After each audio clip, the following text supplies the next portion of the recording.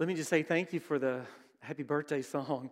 It's not often that your birthday falls on a Sunday, so I really, really appreciate that. As you get older, do the years go faster to you? Does it seem like yeah. As I get older, my family's call is Jen and Tripp and Susanna are desperately trying to keep me from looking like one of those characters in the Geico commercials, and it's a hard job. They're doing the best they can, but I'm truly blessed to be here. I love St. Luke's, and I love you back. Thank you for that. It means a lot to me, so I appreciate that so much. Let's pray. Lord God, may the words of my mouth and may our meditations that are on our hearts be pleasing and acceptable to you, God. Help us to see you, O Lord, in Scripture and song and sermon and prayer, so that we might see you everywhere when we leave this place. Plant your gospel deep in our hearts. In your name we pray. Amen. So every 10 years, they do a poll about what's the most popular hymn in America. And every year the same hymn gets it. I bet you know what it is. Let's see if you know what it is. Amazing Grace, how sweet the that saved a wretch like I once was, but now I'm was blind, but now that's the John's gospel right there wrapped up. The Gospel of John that we just read is really that. It's to find something and to be found. It is to see something or someone or to be seen. What a great passage here that Hunter read for us. It's fascinating. Call stories, people who heard their names called by Jesus. And if you go back before this text, you'll see that Jesus was hanging out with the rock star named John the Baptist. He was way more famous than Jesus was at the time. John was going down in his career, but he was pointing to Jesus. John was the Nick Saban, I guess, and Jesus is the new coach coming up. And John looked at him and said, "This is the guy. This is the Messiah. This is the one that I've been saying. This is the guy who came after me, but really he's before me because he's way ahead of me. I don't even deserve to put sandals on his feet. This is your man." That's how John tells the story. You see, Andrew and Peter, they're not throwing nets in the Gospel of John. They're hanging out with John the Baptist by the river. And so, almost immediately, Andrew and another disciple followed him. "Where are you staying, Jesus?" He says, "Come and see. Where are you abiding?" That's a part of our mission statement here, abiding love. Where are you abiding? "Well, you'll just," says Jesus, "have to come and see." And Andrew just immediately thanks John for all his work and service, but he follows Jesus. Andrew goes before this text and tells Simon about it. "Hey, we found Jesus." Simon makes, such an impression or whatever. Jesus changes his name to Peter, Kepha, rock. So Jesus looks at Simon and says, "I see more in you than you may even see in yourself." And then it says, we get into our text, Jesus decides to go from the riverbanks of the Jordan north to Galilee County and to look for others searching. And he finds Philip. "Philip," he says, "follow me."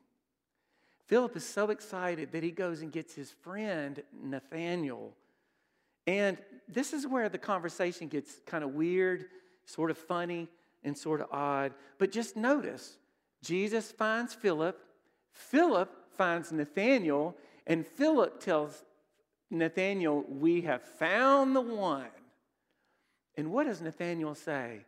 He just sort of blurts out. I don't know if you're this kind of way that maybe your filters aren't as good. You just kind of say what's on your mind. I mean, that's a gift.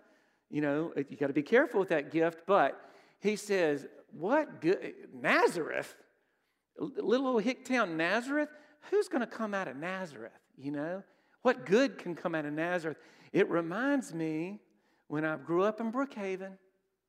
And there's a lot of Ole Miss fans there. And some guy, when I was, 17 or 18, hey, where are you going to school? I said, well, I'm going to Mississippi State. He says, well, the only good thing that ever come out of Starkville was Highway 12, right? Now, he was a nice guy, and I knew him, and it was all right. I still speak to him today. But he was just poking a little fun. He said, no, I'm just kidding. It's a great school. You go up and have fun. But that's exactly what Nathanael was saying. It's like, I can't imagine anything good coming out of Nazareth. You're telling me that the Messiah is coming out of Nazareth? The story kind of leaves your head spinning. Because all these stories about Epiphany are about thresholds. So Philip and Nathanael, these are hinge points in their life where they're invited to be a part of something or someone that's going to change their life.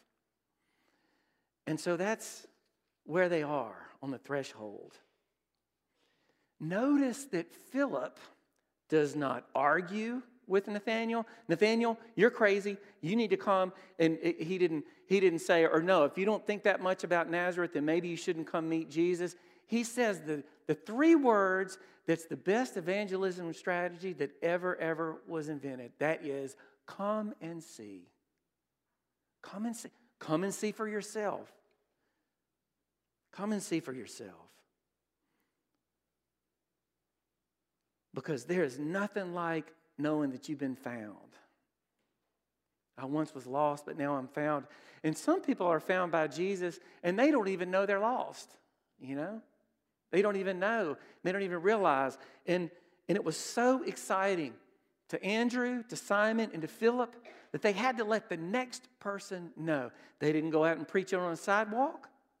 They didn't try to understand everything at one time. They just said, I have experienced something that I can't even describe. You just have to come to see it. Isn't that how we're evangelists for everything else in life? Hey, have you seen that new Netflix? It was awesome. You just got to see it.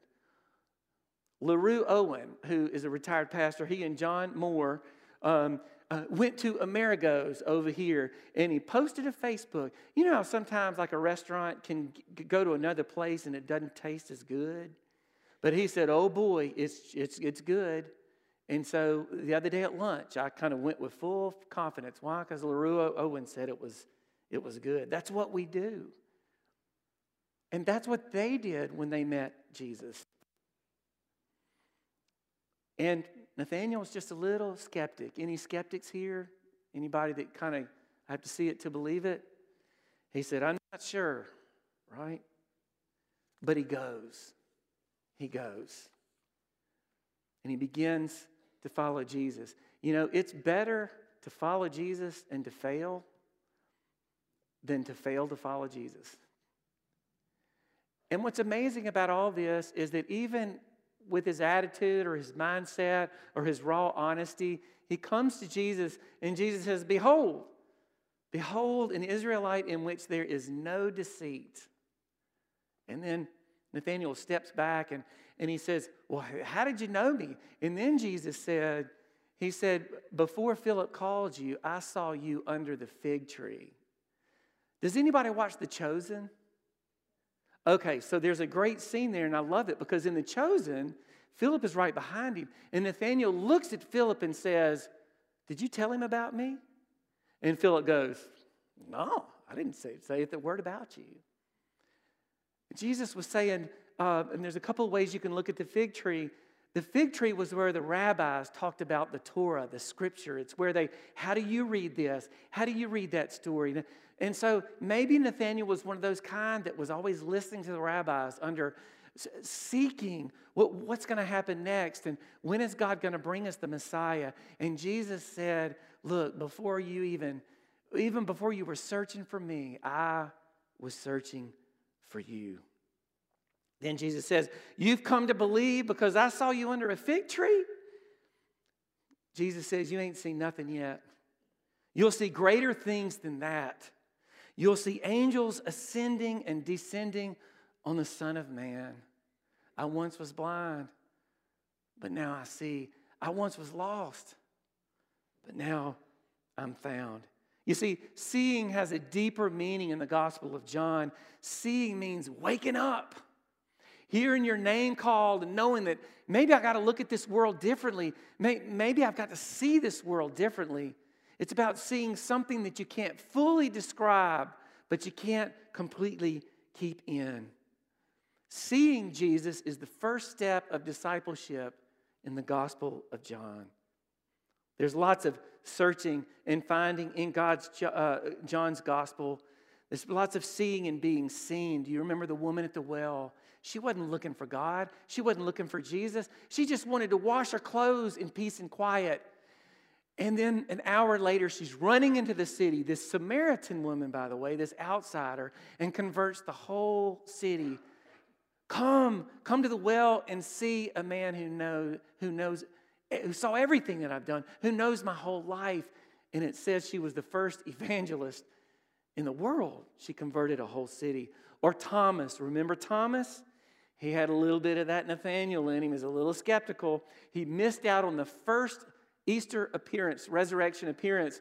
And they rushed to John. You're going to have to see it, John. Jesus is alive. I saw him tortured and killed on a cross. I'm going to have to feel his wounds on his side and in his hands to believe. I've got to see it to believe it. They bring John in 7 days later, and Jesus calls John's name. He doesn't even have to put his hand on the scars of Jesus. He saw and he believed. My Lord and my God, now I believe. What do you make of this? What's our epiphany lesson from this? What can we learn? 3 quick things. You can learn a lot, but let me just narrow it down to 3. We learn that if we're honest, maybe we too have our stereotypes of people. Maybe we don't think God can work inside of people.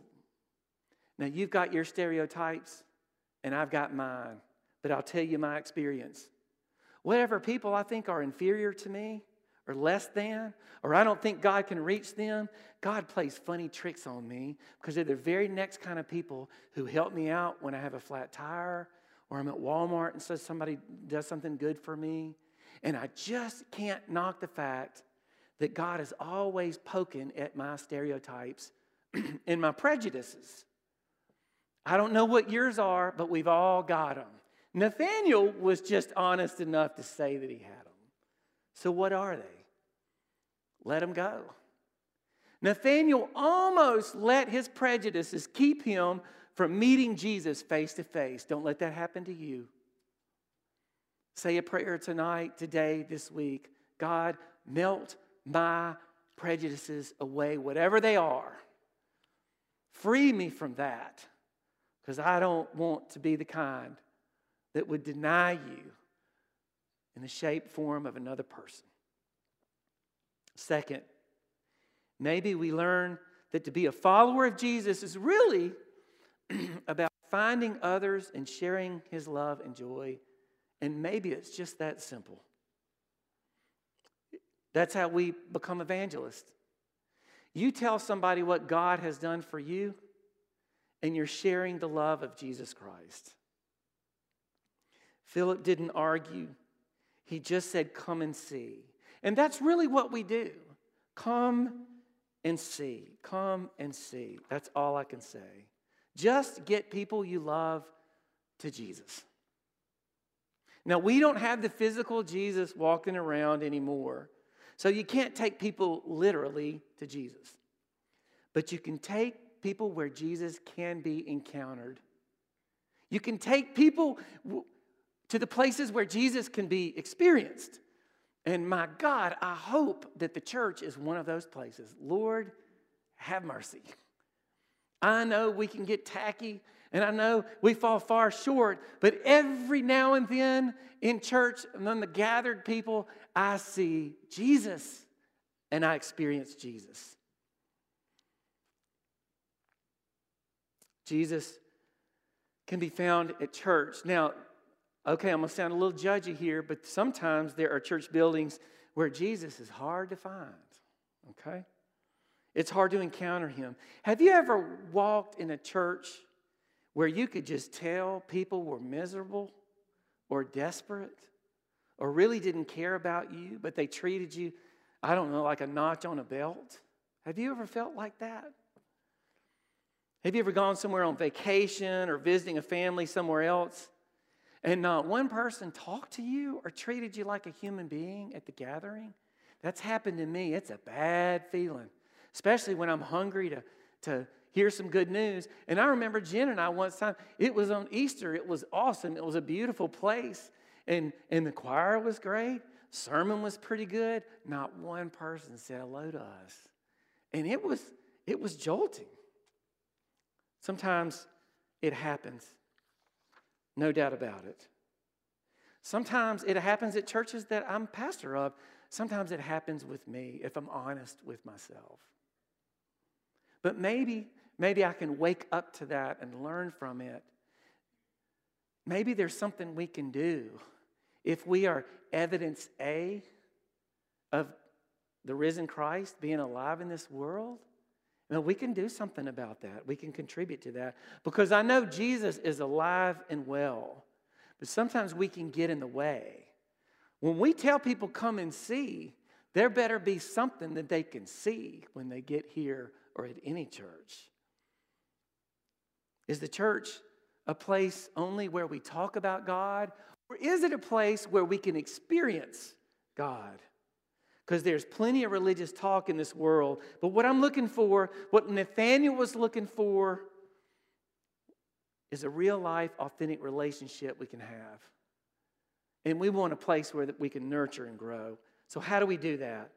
How do we build a place where Jesus is experienced beyond ritual or tradition?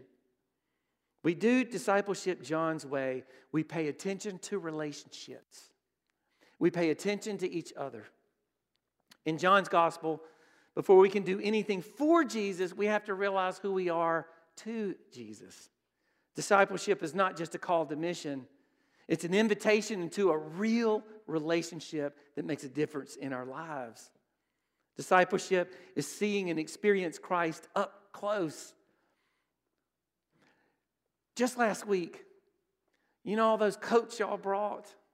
It's going to get bad cold in the next few days, and it's going to drive up our gas bill, and it's going to be really inconvenient for us. But somebody could die in Jackson if they don't get help. And so some of those jackets we kept, just in case someone comes up to this door, and you can ask Fran or Beverly. It happens a lot. We've got a great coat to give them. God bless you. Do you want a Pop-Tart? Do you want something else? We've got that for them. But I took a bunch of them to Grace Place at Galloway United Methodist Church because they're very close to a lot of people in the homeless population. And what you gave may be life or death to somebody. What you gave also may be a sign of a hope for somebody who's at the end of their rope. If you've ever been there where the homeless are served, these are not dumb people. Some of them are way smarter than I am. These are amazing people who are doing all they can, and their stories will break your heart. But what I'm saying is, when that happens, it's almost like dropping that off and knowing Lori Till and the people that run Grace Place. It's like I could hear Jesus. I could hear Jesus smile that somebody cares about the least of these in this world. Of course, we can do more. But there are places I know where we're doing something. God is leading us to do something, and I love that. I love that. Anybody ever gone to a Billy Joel concert? Anybody raise your hand? Have you? Okay, I love Billy Joel. And Jen and I got to dance to all his songs in Nashville. We were in the arena there, this big old arena. It was about 4 years ago, and he sang all the songs that we grew up to. He sang them all. It was like a 2-hour concert. He sang everything. I learned something about Billy Joel that we could learn something about the church. Billy Joel got so tired of the richest and most entitled people getting front row seats. Because what they would do is they would go in and sit on the front row seats, and guess what they would do? They would yawn and they would stare at their iPhones. So he stopped selling front row seats. And he sends his roadies about 20 minutes before the concert to go up to the worst seats in the house. And he brings 60 people down to the front row. He said, you wouldn't believe what happens. He said, when we started doing that, people got excited and it ignited the whole arena. There was an overflow of energy. And y'all, I want to be the church of Billy Joel. You know? I want to be that kind of church. And I know sometimes we get a little spiritually entitled and we forget what God has done for us and we're not quite as excited. And sometimes in real life we just get caught staring at our iPhones, bored to death, forgetting that God got us a front row ticket. Hey, Nathaniel, you think you've seen something? You ain't seen nothing yet. You're going to get a front row ticket to love and forgiveness and peace. You're going to see things that will happen that you could never imagine because of who I am. Just trust me. And when you're on the front row and listening, I don't know, to scenes from an Italian restaurant, don't be afraid to dance. Don't be afraid to love. Don't be afraid to be overwhelmed like Nathaniel. Being Jesus' disciple is to know and see him from the front row. It's to get that front row ticket on grace, on the miracle. Last thing quickly on this text, Jesus calls himself the Son of Man. Now, Nathaniel called him the Son of God, but he said, you're going to see angels ascending and descending down on the Son of Man. The Son of Man is a quote from the book of Daniel. It's kind of a political title. It's I won't go into all that, but it's sort of about resisting the king when the king is evil. Steadfast, remain steadfast and all that. But the Son of Man has another meaning that I think touches closer to you and to me. The Son of Man is another way of saying the human one. Human one. Paul, in one of his writings, saw Jesus as the new Adam, as the new human one, as the one who would show us what it means to be fully human. Because I'm going to tell you something. Your humanity is not the problem. God created you beautifully, and God called it good.